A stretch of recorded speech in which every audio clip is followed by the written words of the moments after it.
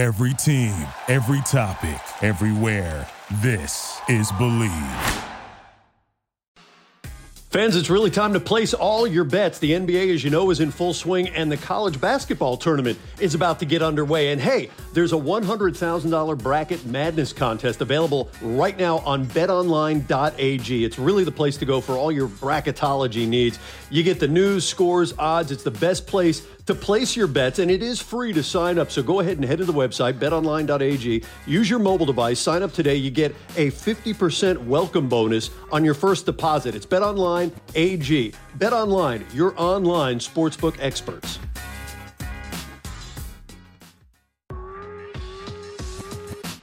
Welcome again, gang. Mark and I, so appreciative of all your support, all the ratings and subscriptions, and hope you're going to continue telling your friends about the podcast and checking out our full library. Don't forget that. On this episode, we're joined by former Cub Mark Prior, a player who burst onto the scene with a ton of hype, ton of expectation, gave Chicago fans and all of baseball really a taste of greatness before finally succumbing to an unending string of devastating injuries. But Mark, he stayed in the game, he earned a World Series ring, and he continues to help a lot of people by sharing his story. You know, it's interesting, Mike. I remember when Mark Prior came into the league, and there was huge expectations of him really taking the Chicago Cubs to where they haven't been. And I think everyone's path is not necessarily their success on the field. And everything that Mark Prior has gone through, it's resonating now because he's the current pitching coach of the Los Angeles Dodgers. And what a message to send to all of these guys he's trying to develop. Can't wait to hear his stories. Well, Mark, clearly one of the more exciting runs in the game, and fans got just a taste of what a special athlete you were. Let's talk about what you perceive to be your signature moment in the big leagues. You play from 2002 to 2006, all with the Cubs. What jumps out to you when you look back? Yeah, I mean that's always a hard one to pinpoint. But I think the one that I always go back to is the day in 2003 where we clinched the division. I think it was a team that we weren't expected to do a whole lot that year. And, we came together like a lot of teams do. And it's just kind of a fact, when teams are winning and teams that go deep in the playoffs, they come together as a team and they play well. But I think we had a doubleheader against the Pirates last Saturday of the season. And, I just remember the electricity at Wrigley, scoreboard watching by fans, even in the old scoreboard up at Wrigley, they'd put a run down for the opposing team. We were running down, I think we were ahead of the Astros and the Brewers were playing them. So the Brewers would get a run and I'd throw a ball and, the whole crowd would erupt. And I'm like, what is going on? This is kind of checked me up a little bit. But, that day, just in general, we won both games, swept the doubleheader, won the division, big celebration. And I just remember, that was the first time that I really felt like, okay, this is what it's like to be in the big leagues. I'd already been there a year and a half and it had some cool, individual moments, but I think that was, for me, it was like a personal signature moment. I really enjoyed that day. That was a lot of fun. When you think about it, Mark, going through a playoff run, you lost 95 games your first year in the big leagues. So that playoff run means a lot. Obviously, the Cubs fans, their documented history, but you had a veteran hitter, Eric Karros, who had a really cool message to you, which I think is interesting. Eric Karros, a longtime Dodger, did not make the playoffs, and he's going through that process for the first time. What was that message to you? Yeah, EK was, it was awesome to have him on a team, and we had those veteran presences, and I distinctly remember him as remember this, boys. He was videotaping the last 2.5 months or 2 months of this pennant race because he knew how special, going to the playoffs is and what, if it obviously it didn't culminate in a World Series championship, but if it did, how big of a deal that was. And his message was basically remember this, boys, because it doesn't always happen. I've been around this game a long time and, he just was like, you have to appreciate where you're at in the moment and be present, because it doesn't happen. And we saw that the next couple of years. With some injuries, we had a tough time repeating what we did in 03. So I still today remember that, and I use that message to a lot of players. Now, like this we have to, you have to strike when you can. And you have to, go in and day out and do your job and try to help win ball games, because you just don't know when the window is going to close or when the window is going to open. Yeah, that's an interesting perspective, because you say strike when you can. You had a chance to strike long before this started. Coming out of high school, you could have signed with the Yankees. You were a first-round pick then. You elected, for whatever reason, not to, instead go to Vanderbilt. Why was that? Yeah, I mean, that was that was a hard decision. I think a lot of it started with I wasn't, one of those, I guess early on in the process, I wasn't one of those, this guy's going to be a first rounder, this guy's going to be a second rounder. So I didn't have that long build up, for a year, 2 years. I mean, now it's even more so. I mean, the 9th and 10th graders. I was recruited to go to college, and, education and college is very important. My mom was a school teacher and an administrator in school for 30-some plus years. And I'm the youngest of 3 kids, and my older brother and older sister, were at Villanova and USD respectively. And, so, I mean, the college thing was just kind of like, it's just what I knew I was supposed to do and what I was going to do. And so the whole first round thing kind of came up late. Went into my senior year and didn't really, think much of it. I knew scouts were there, but I didn't think I was more of like a 5th, 8th rounder type thing. And for me, that wasn't enough to really think about it. So going into it, I just was like, I'm going to school. Then I got drafted, and it did give me pause. And obviously, the potential signing bonus, it's impactful, but at that time, I just felt, for me and for my development and my maturity where I was at, I felt like going to school was the best route, and I was willing to take that bet on myself. Mark, an interesting aspect, you chose not to sign with the New York Yankees, but you went to Vanderbilt University, played there for a year. Tell us the way that you went from Vanderbilt to USC, because that's an interesting story. I went to Vanderbilt. One of the reasons I went to Vanderbilt is I wanted to play both ways. I had this, idealistic dreams that, I can be a two-way player, and found out that the spin pitches in college are a little bit better than high school. So that didn't work out as well. But so I went to Vanderbilt. I loved the school, loved everything about it. It just, from a baseball perspective, I think after getting drafted with the Yankees, after pitching a year there, I realized, like, okay, I do have the potential to play professionally. And I felt like something was just missing there. And so I decided I basically just decided, like, if I go to SC, that's the only place I was going to leave for, because I loved Vanderbilt and I loved the school and I loved everything about it. I just felt like the baseball fit for me wasn't going to get me to that next level that I wanted to be. And so transferring to USC, I was very fortunate that, Mike Gillespie, John Savage, had a spot for me there, and transferred in there. And obviously everything else was great, and I loved it. And it was a great place for me the culture, the winning atmosphere at that time, and what Mike and John instilled in me from a discipline standpoint, the details and how it is to win ball games impacted me through my career. Yeah, the late Mike Gillespie, who we lost in last July, he made a huge impact on you, as you know. How important is to have that mentor, to have that influence in college, especially the process that you had to go through, because scouts were knocking on the door trying to get at you and try to figure out where that draft position was going to be.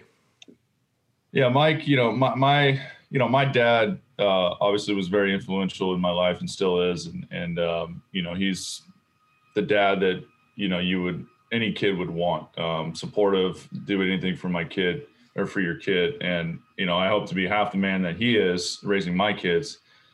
But Mike, also played that role, whether it was fatherly or grandfatherly. He didn't like when I called him a grandfather, but he had that grandfatherly type, I guess, place for me. He challenged me to be great every single day. He challenged me to be a leader on the field. How he managed games, this guy did not miss a thing on a field. He knew everything the opposing coach was going to do. He knew everything the opposing pitcher was going to do. And he knew everything that was going on in left field with his own team. He just had a way about him where he didn't miss details. And his attention to detail is what, won ball games. We weren't the most talented team there. This wasn't the mid-'90s teams, that were, rolling out the Boones and Jock Joneses and those types of guys. I mean, there was a few of us, but we had a lot of guys, and we outmaneuvered teams, and that was a lot of because of Mike. And he didn't have a lot of patience for not going out every single day and trying to play your best, whether that's on a Monday morning practice or whether that's, Friday night, against Stanford or UCLA. So, but when it came to the draft, he knew what I was about to go through more than I knew. He'd been through it with some of the other guys. And honestly, if it wasn't for him, I mean, I don't want to say he overprotected me, but he for sure protected me. He allowed me to stay focused on my school, my classroom stuff, and allowed me to stay focused on what I wanted to do, which is try to get back to the World Series for that team.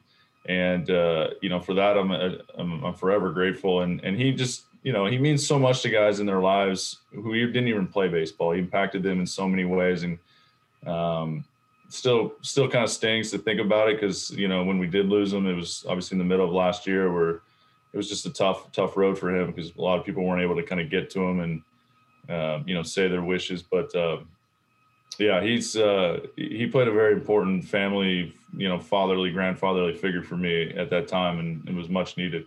Yeah, those needed influences are so important to our growth as a human being, more importantly than a baseball player. Also, there's been people in your life, and it's well documented. Tom House was one of those guys that, listen, he was known as a father of modern pitching mechanics, professor of throwing, whatever you want to call him, but the knowledge and the versatility he had as a pitching coach, a mentor. What did he mean to you? How did you guys first meet?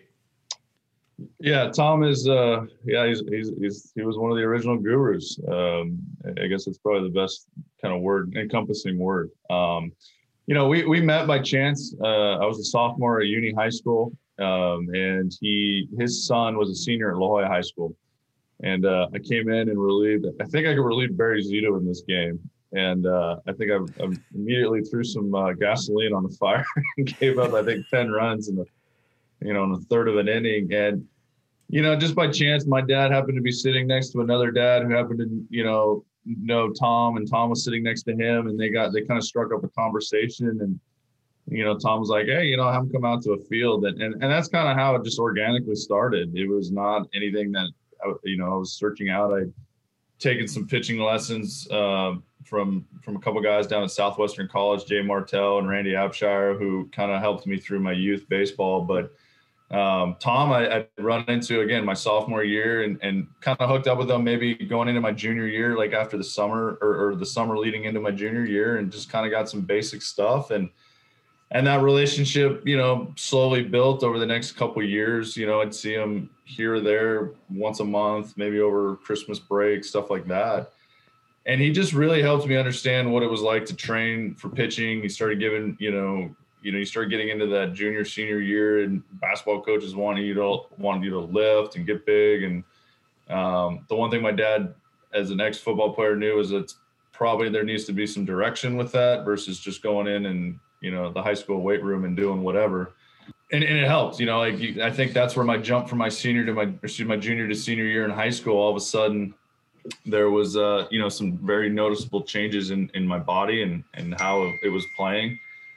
And then coming to you kept that relationship, going through my college years. And then I think the biggest impact he had on me was going into my junior year is this the mental emotional side of the game. How to cope with adversity off the field, how to cope with adversity during the game, how to stay present, and executing, the old cliche, one pitch at a time. And I mean, that still holds true. And as you know, it's like, one pitch, ball strike, foul ball.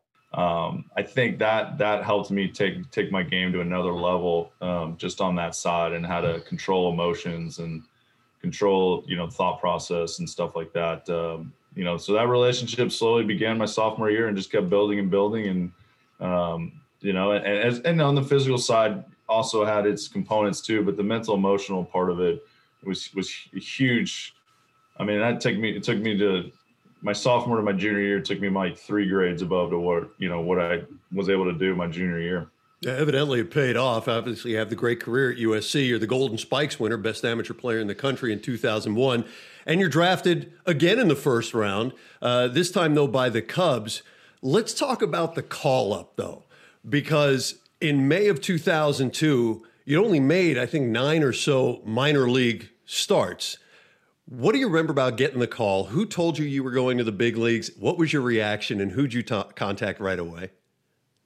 Yeah, that was, you had to maybe go down in the depths of the old memory bank here. It's a long time ago. No. It was, I made 6 starts in AA, and then I got promoted to AAA. And, it was crazy. I was maybe 21 and a half. I don't know, something like that. And, I'm sitting there with, Alan Bennis in AAA, Pat Mahomes, not the current one, the older one, just some older guys. And I'm like, and I'm sitting there and I'm like, these guys are like 15 years older than me. And, but they were great. Like Alan Bennis took me under his wing, and granted it was like 10 days. And he just kind of like, again, it was like those veteran leadership, those veteran presence that you need just to watch how they work, how they interact, their daily routines. But made 2 starts at home, and then we went down to New Orleans, and it was raining, and I don't want to say I got shelled, but I got hit around. I probably gave up a few amount of runs. 4th inning, feel like there's a tropical storm going on down there, and they finally yanked me, and I'm kind of just miserable in the dugout. And then I walk into the clubhouse, and then our president was there. And he said, it's Andy MacPhail at the time. He goes, "Hey, that was not a good game." And I said, "Yeah, thanks for pointing that out." And he was pretty straight to the point, but I like that about him. But he goes, you're gonna jump on just so you know, like, you're gonna jump on a flight, and you're gonna go to Wrigley on Monday. You're starting on Wednesday. And it was just kind of like, really? And I'm like, after that performance, and he goes, no, it was more on the last 2 performances in Des Moines where you shoved it up their booty. But so I was like, okay, like, here we go. This is it. And, obviously you call your parents, you call, your family, you call Bogsy, and now going through it on the other side, like most people get like, 10 hours notice, like you're pulling them in after a AAA game and say, hey, you got the 6 a.m. flight, from El Paso to San Diego, go enjoy it. So they had given me a heads up, go get your stuff back in Des Moines. And then they wanted me in Chicago early so that I could get used to Wrigley, Larry Rothschild's, the irony of all of these, the connections of life, had me throwing a bullpen on Wrigley's, main mound, Monday on an off day, just so I could kind of get used to the environment. So yeah, it was just kind of surreal. Told my parents, said my dad flew to Des Moines, drove my car from Des Moines, like through the cornfields all the way to Chicago. And he's like, I don't know if I've seen that many silos in a while.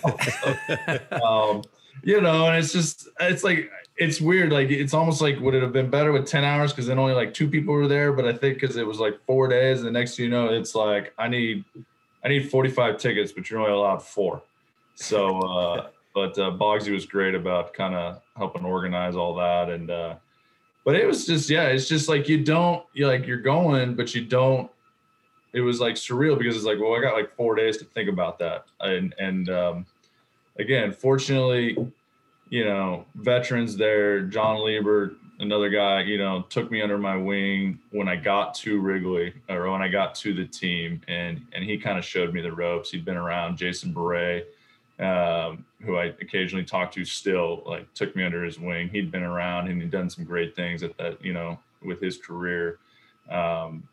Kerry Wood, who was on the younger side, but had been there and had gone through a lot of the things that he knew I was going to be going through, was great, of showing me and talking to me through some things and kind of showing me the ropes without, like, in a great way where it wasn't like, kid, do this, do that. It was more of just like, hey, these are going to be some of the experiences you're going to have. And I feel very blessed that I came into, you mentioned we lost 95 games, and obviously that's indicative of the talent that was on the field. But I wouldn't have traded the veteran players that I came up with for anything, because they have impacted my career more now than anybody else I think has. It's just watching Lieber, the way he treated me, and Beret, Woody, Moises Alou, who I love and would do anything for, and was fortunate to work with again when I was with San Diego Padres. He was awesome. And so I think it's still here in the game. We talk about it. I know, like, Justin Turner with the Dodgers, he's that way. Kirsch and those guys, but like that, I just feel that those interactions and relationships are just so impactful on young players, and sometimes on whether they have success or whether they don't, and how they take that information in. I always describe, Mark, the discussions that you have as influences when you get to the big leagues, because you almost assume that you know a lot, but you're on the fly. Right. Those conversations mold you. Like you mentioned, Moises Alou, one of the greatest teammates I've ever had. And you start realizing and reflecting after your career's over of what they really meant to you. But at the time, man, did you need it? Did you have to? It's almost like walking you through that path. Take us to that debut. You're 21 years old in Chicago. The Chicago Cubs are just waiting for you to almost turn everything around. Take us to that debut. What did it feel like? What was it like being on that mound officially with fans in the stands and knowing this was a huge, impactful moment because you pitched very well? Yeah, it was. Again, it was just kind of another. You knew it was going to happen, and I guess I had the benefit of knowing it by that time. And I don't mean that I was told I was going to pitch, but I guess by that time, I'd gone through spring training and big league camp, and pretty much kind of proved to myself, like, I can pitch at this level. So I didn't have necessarily those butterflies, like, do I really belong here? And so, but it's still like, okay, now the lights are on at Wrigley. There's 40,000 fans there. I'd never pitched in a stadium like that. And, I just kind of remember just kind of like going through a little bit of this, I was very routine oriented and to the point of like OCD. And that was just the way, like, I knew it. The game was at 7:05 and we're starting at 5:50 and we go. And I think that allowed me just to stay on point of what I needed to do. But I will remember, going through that first at bat and throwing that first pitch, but before that, looking up and going, wow, this is it's definitely not USC with 400 fans. And I probably at that time, the closest I'd been to a packed stadium would have probably been the Q in 98 in the pennant run, and like, not to date yourself or myself, but for that matter, since the darn stadium's like full of dirt right now. But yeah. I remember in high school going to those games, and that was probably the most I'd been to a game where, like, you had that kind of an atmosphere. And I didn't know at the time what a playoff atmosphere was like, but there was a lot of energy and, but typical baseball, first guy, boom, base hit right up the middle, and then you just go to work. And it was probably the best thing for me. It was just to kind of, like, hey, your fastball, you got to get ahead of counts, and your fastball is not going to beat guys late in counts. It's not college anymore. And you go to work, and, you kind of settled back in. But it was fun. I mean, you couldn't imagine it any other way. It's just, it's night game under the lights. We win a ball game. You pitch well. Guys play well. Your family's there. The crowd's going nuts. It felt like, hey, we're off. We're gonna go win. We're gonna, you have that feeling like, hey, you're invincible, and then, like you said, we lost 95 games. So, fans, want to take a brief moment to talk about our newest sponsor, eBay. Whether you're looking for that rare dead stock or the latest release, you'll find the exact shoe you're looking for. As the original sneaker marketplace, eBay is the place to go to cop that pair you've been eyeing. With eBay's authenticity guarantee, your sneakers are meticulously inspected by independent professional authenticators. You get a team of experienced folks who are going to verify the box, logo, stitching, and dozens of other inspection points. Each sneaker also gets that authenticity guarantee tag that includes a digital stamp of authenticity, and it also protects sellers with that verified return process. And for sneaker sellers out there, eBay has eliminated selling fees on sneakers of $100 or more, making it free to sell or flip your collection. So go to ebay.com/sneakers today. eBay, the world's best destination for discovering great value and unique selection. Womp womp. Like that did feel after that. Hey, though, you do pick up that first win, as you point out, in your very first time out in the big leagues, and you win 6 that year. Now the hype really starts, right? In the next year, 2003, you jump in, the world has these expectations, and you managed to deliver under all that pressure. You have an 18-win season, and you also make the All-Star team in 03, which I thought was interesting, because not only are you only 22 years old, but the game is at U.S. Cellular Field, which is the home of the White Sox that year. And Dusty Baker, who had spent the previous year with the Giants, is your manager now. Right. What was that experience like for you making the All-Star team? Well, yeah, it was a little bittersweet, I will admit. Making the All-Star team was a great honor, and I'm not positive. I think that was the first year where players voted, because of after the tie game in Milwaukee the year before, and they kind of changed it. So being voted in, obviously, I was in that first round by the players, or however they did it back then. That was pretty cool to know to be recognized by everybody. Your peers was pretty cool. Bittersweet, because the start before is when I decided to try to take out the Marcus Giles on the base pass, and ended up landing, flipping up. He flipped me upside down, and I landed on my right shoulder and bruised my rotator cuff. So unfortunately, I didn't get to pitch. I got to take in all the festivities, but I didn't actually get to pitch. And so from that standpoint, I was kind of bummed, because that was 3 or 4, that happened like 4 days before the All-Star game. But it's, that was probably more nerve-wracking than anything. Walking in, you got Barry Bonds on, one side of the locker room. I was there with Kerry Wood. You got Gagne on the other side of the locker room, who I'd watched, college. And it's just, it's crazy to see the talent in that room. You know who they are, and when you put them on a field against, opposition Cardinals or whoever, are all in the same room. And it's even in these last couple of years that I've been fortunate to be with Doc and his staff at the All-Star games in Washington and in Cleveland. You're just like, dang, man, you're looking at 35 like All-Stars. These guys are like legit. And you're just like, there's a lot of talent in this room. And you just kind of, so at that time, I'm 22, I'm walking around, I'm like, man, I grew up watching you. I grew up watching you. I grew up watching you. It was kind of like one of those moments. And so it was pretty cool to watch them, and then just kind of watch how they interact and how they talk and they share stories. And then I think you just kind of realize, they're no different than how we act on our own team. They're just here and having fun. They really enjoy the game. They're just a lot better at it than a lot of people. Mark, we touched on it earlier in that run in 2003. You and Kerry Wood 1-2 in strikeouts that year, dominating performances. And that was that 1-2 punch for the Cubs. Going into the NLDS, a division series, you lock horns with Greg Maddux and also the Atlanta Braves. What was that experience like? Because getting to that playoff was very important for you. Yeah, I mean, this is probably signature moment, 1 point or A or B or, right underneath the making the initial playoffs.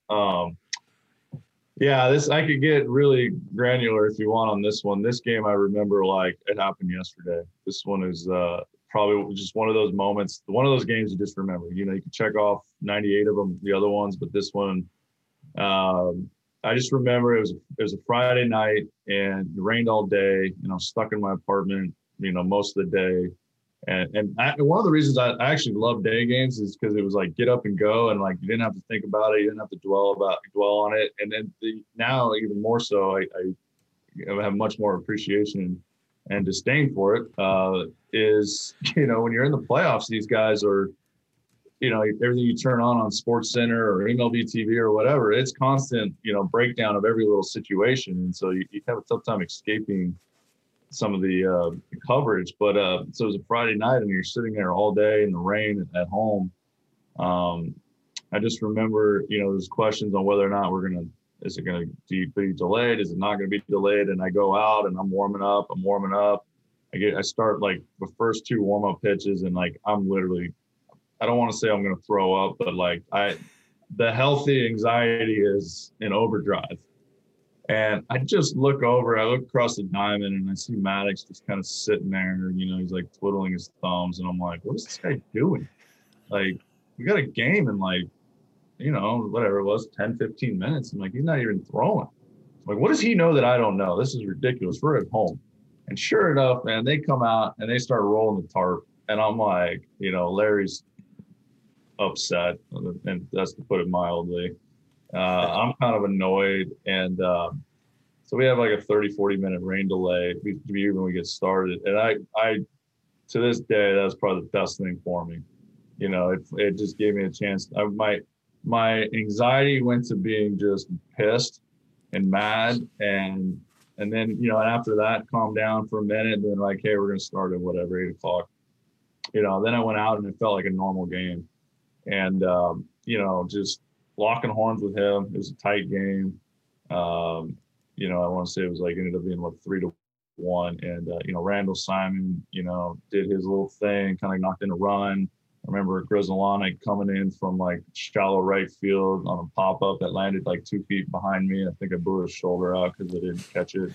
I went out, for the 9th inning, and this was probably one of the cooler personal moments. Getting the playoffs was a great team moment for me.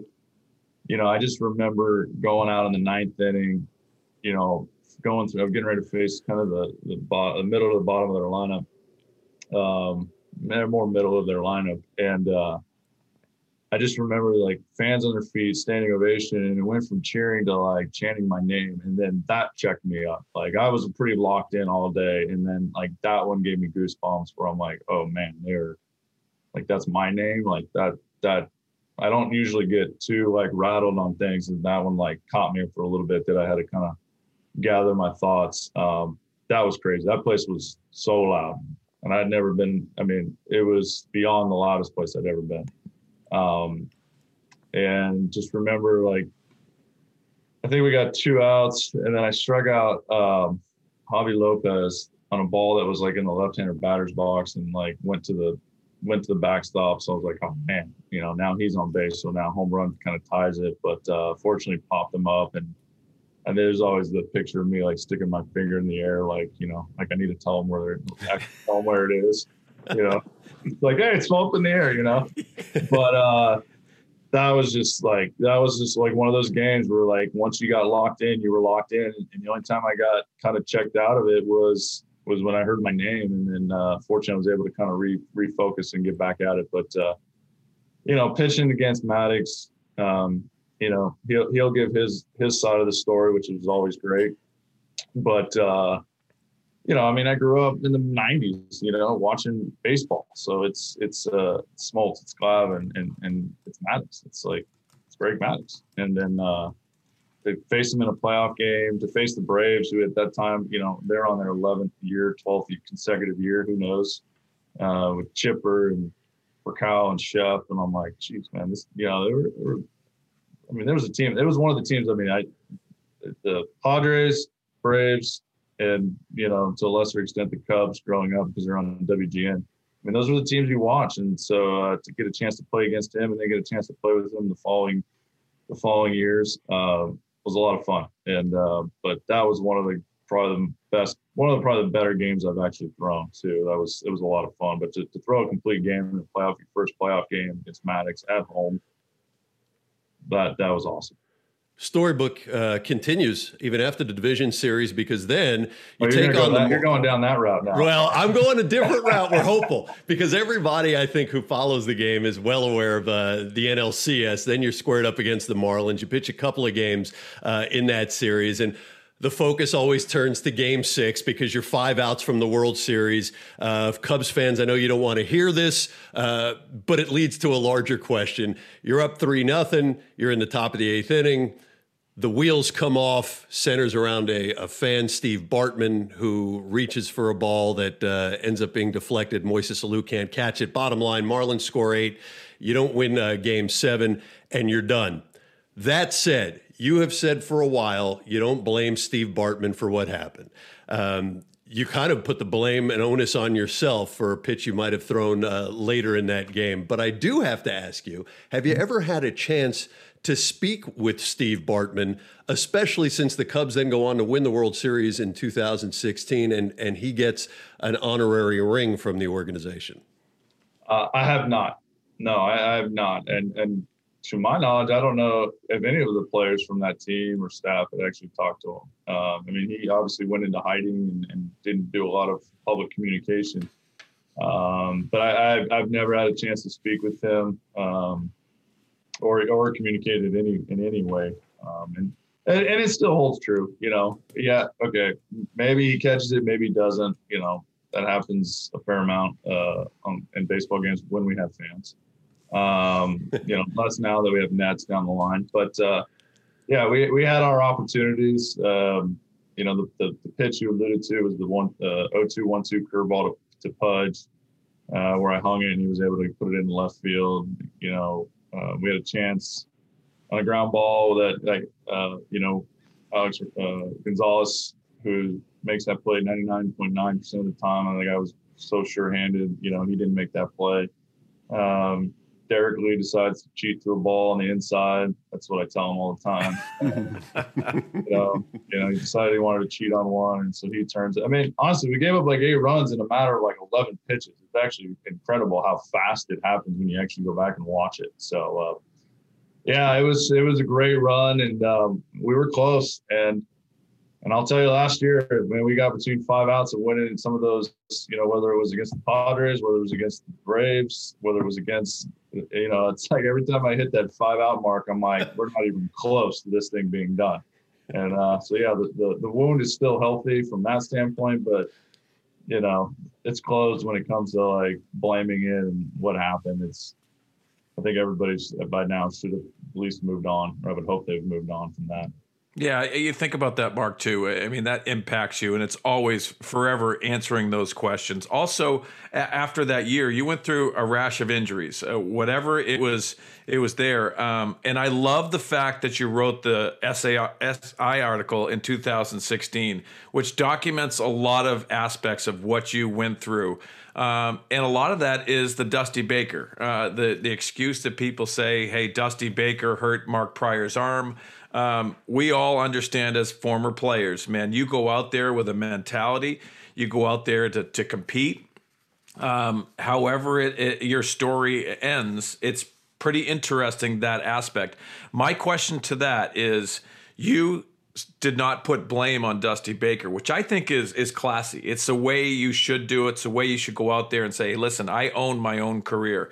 Have you had conversations with Dusty along those lines? Because to me, if you're on the Dusty Baker side, that's a tough pill to swallow because of all of the aspects that you had leading into your career.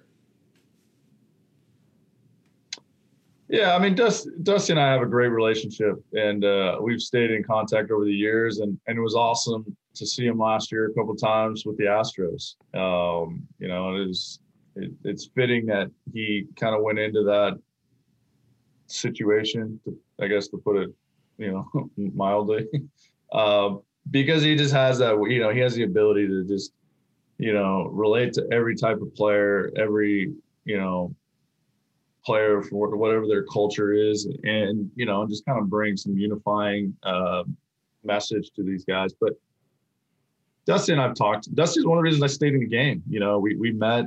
He was, I think at the time he was with the Reds, and we met in Old Town, he wanted to have lunch when he was in town, and I just finished playing and want to get in the game. And he's like, well, I'll tell you, if you're going to get in the game, do it quick, because game, generation, you get moved past pretty quickly. So yeah, our relationship is good. I don't blame anybody. Like, there's no blame. It's just part of life, like there's ups, there's downs, there's injuries. Some guys are very blessed not to be injured and go off and to have great careers. Other guys, they run into it. I would not have changed one thing in that year because I wanted to win a World Series. And to be honest, we're all, products of our life experiences. If maybe I don't get hurt, I'm not here talking to you about the rest of my career, and people sometimes they don't necessarily understand what I mean by that. Is like, I went through some, because of the injuries, I went through some dark places. I went through some bitterness, where, it was, mad at everybody. There was a blame game. It was never at Dusty, but it was like, it was this, it was that, like, and you take a lot of heat in different ways, and then you come out on the other side, and now I'm able to pass on my experiences to the next generation of players. And I did that, hopefully I was a sounding board for players when I was at the end of my career in the minor leagues. And I think it allows me to relate to a lot of different players now as a coach. I know what it's like to be in a Walker Buehler's shoes, but I know what it's like to be in a guy who's maybe had 2 shoulder surgeries and is really struggling with his mental game right now, but might have impact on us, in the middle of the season and win a few ball games or later in the season, so, I'm very fortunate to where my life has gone from that aspect, and feel grateful for everything baseball's given to me, whether it's been positive or when negative. I think they're all life experiences, and Bake is a huge part of, my story. But like I said, we've stayed in contact. He's always been a friend. We catch up with each other like maybe once, twice a year on the phone. I ran into Darren in an airport and can talk to Darren and use, so it's from a family standpoint. Bake was always, I always considered him family. And I know more now as on development side and being on a coaching staff and a big league side, like, it's not easy. There's always a balance act between win today and winning tomorrow and winning this season versus the organizational outlook in 2, 3, 5 years. And it takes a lot of communication from those different staffs to really put that priority on what matters in the moment. But it's really hard to lean on a manager and say, like, you got to have this 5-year outlook. And their job is to win today. It's remarkable to me, the personal growth that you talk about. Is your last pitch in the big leagues is 2006, but you tried so hard to come back and fought through so much, as you had said, not just the mental struggles, the personal struggles, the blame, but the physical injuries, until you finally walk away from the game in 2013. And then you go into coaching, as you said, maybe at Dusty Baker's urging or certainly his inspiration, get a front office job and some coaching with the Padres. And then to where you are currently, as you pointed out, pitching coach, as the job evolves for you with the Los Angeles Dodgers, which puts you in an interesting spot in 2020, part of what would become a World Series championship team in a strange COVID truncated year. Is it possible to even boil down what it meant to you after that entire ride for Mark Prior to be on the field with your guys as world champions? No, I mean, I'll be honest right now. I still can't kind of put a Reader's Digest version on what it was like, because there's just so many layers to last year. personally and professionally. I think when you break it down into the simplistic form, as obviously as an athlete, or you love to compete. So whether it's 15 games, 60 games, 162, like you're just trying to win whatever. It's like, it's like you and your buddies out playing, ping pong or cornhole in the backyard. You don't care what it means, but you want to win the thing. And I think that was the mentality, like, hey, if we're playing this, let's just win the damn thing. But that was kind of the mentality that everybody had. It's like, if we're going to do this, we're going to go lock ourselves in a hotel, do all the things that we were supposed to do. Like, we might as well go out and win this thing, or at least try to win it and not make excuses of, we don't have home field advantage, blah, blah, blah. So I think from a professional standpoint, like, it was awesome to watch how our guys just, under the circumstances, just kept working day in and day out with all the restrictions, because it was different. It is different. And this is not I don't want to say it's not a complaint. It's just different, where you lost a little bit of control of kind of your daily life, or your daily schedule, I should say, not your life, but your daily schedule was taken out of your hands. And, I struggled with it. A lot of guys struggle with it. You couldn't come to the ballpark, until a certain time. You had to leave right away. And so, you lose some of those communication moments with players. You can't talk to players inside, so there's all these like little things where you lost kind of that, a little bit of control of your schedule. And so that took some getting used to.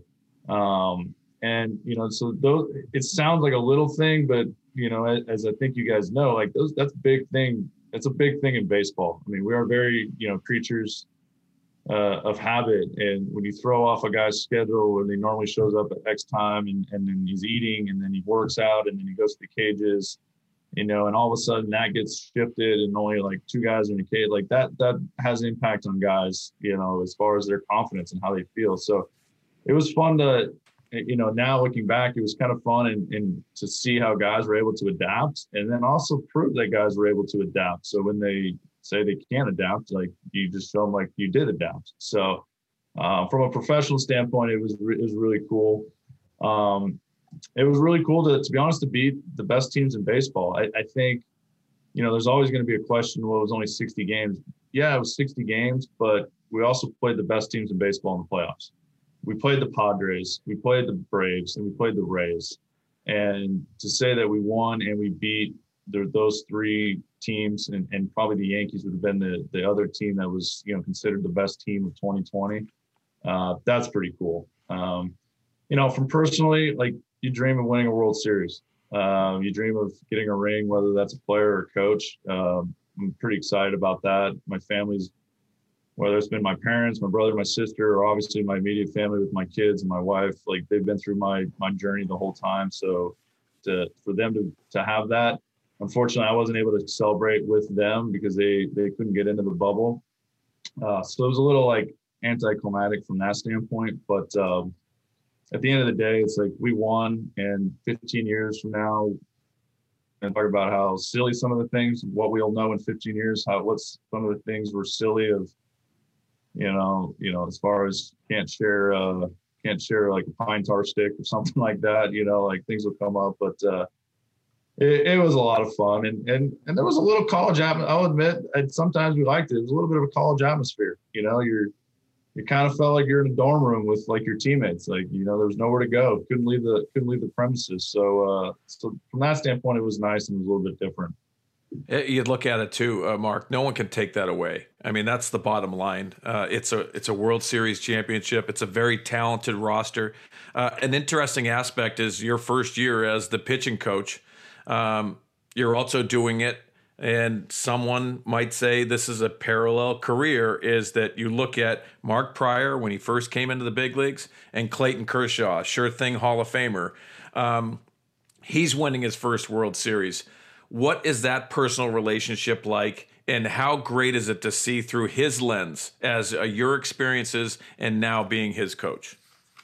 Yeah, I mean, Clayton's, but his his laser focus is unmatched, and he is not going to be outworked, and he's not going to be outwilled. And that's the one thing, I don't, it's kind of like kids. Your players are like kids. Like, I don't ever like compare like players to players, or you say like, hey, Tony, like you need to be like this guy, because everybody's an individual, and they do it differently and they think differently. But the one thing that I point to Clayton if I use him as an example is this dude will not be outwilled. He could have the worst stuff on any given day. And in the playoffs, he at times didn't have his best stuff, but he's going to try to beat you no matter what. He's going to basically will himself to beat you, and he's going to help us win ball games. And to see the weight of literally the world off of him, to change the narrative of what, his postseason legacy was this year, was awesome for him and his family. I think everybody's obviously excited for what he's done for the game as well as the Dodgers, but just to kind of like have that breath and take a breath of like, wow, we did it. It's pretty cool for him. And it's, he's pretty special on how he still stays like focused, but he's great to talk to. He's a good influence on everybody in all aspects of his life. And it was extremely excited to see him and go out there, be able to perform. And this is the thing that I always checks me up when you start hearing about the narrative is this guy's made, I don't know. I mean, he struck out like 200 people in the postseason. He's made close to 30 postseason starts. Like he's made 30 postseasons. Let's just call it 30. I mean, I'm give or take or whatever it is, but like, that's a lot of starts. That's a lot of starts where you're not going to do well. So unfortunately, it just happens to be on center stage and he doesn't do well. And I think we all have the, last moment, feel like, what did he do for us lately type mentality. And so to go out there, to have the wherewithal when Margot's stealing home, like you can't teach that. Like that is just, it's just really good player being really good at the right time and the right moment. So all of us were so excited for him, and to see just kind of now too, where there's a little bit of a different mentality where it's like he still wants to go out and compete and win, but now it's like, let's go win another one, not I have to win one. It's interesting you even said it. We had him on the podcast, and we thought the same. We thought, well, you know what? He's been to the top of the mountain, battled some injuries.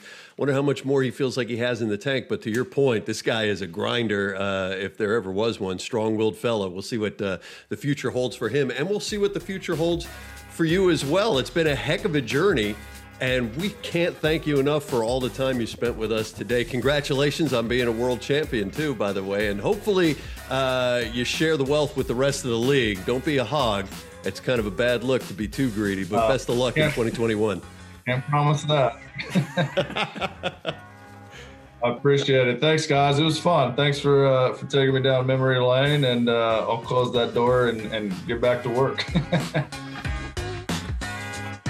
Thanks so much for checking out Major League Beginnings. If you had as much fun as we did, we hope you'll go ahead and hit the subscribe button where you usually download your podcast from. It could be Apple Podcasts, Google Play, Spotify, wherever you like. We're just glad to have you aboard, and we'll see you next time.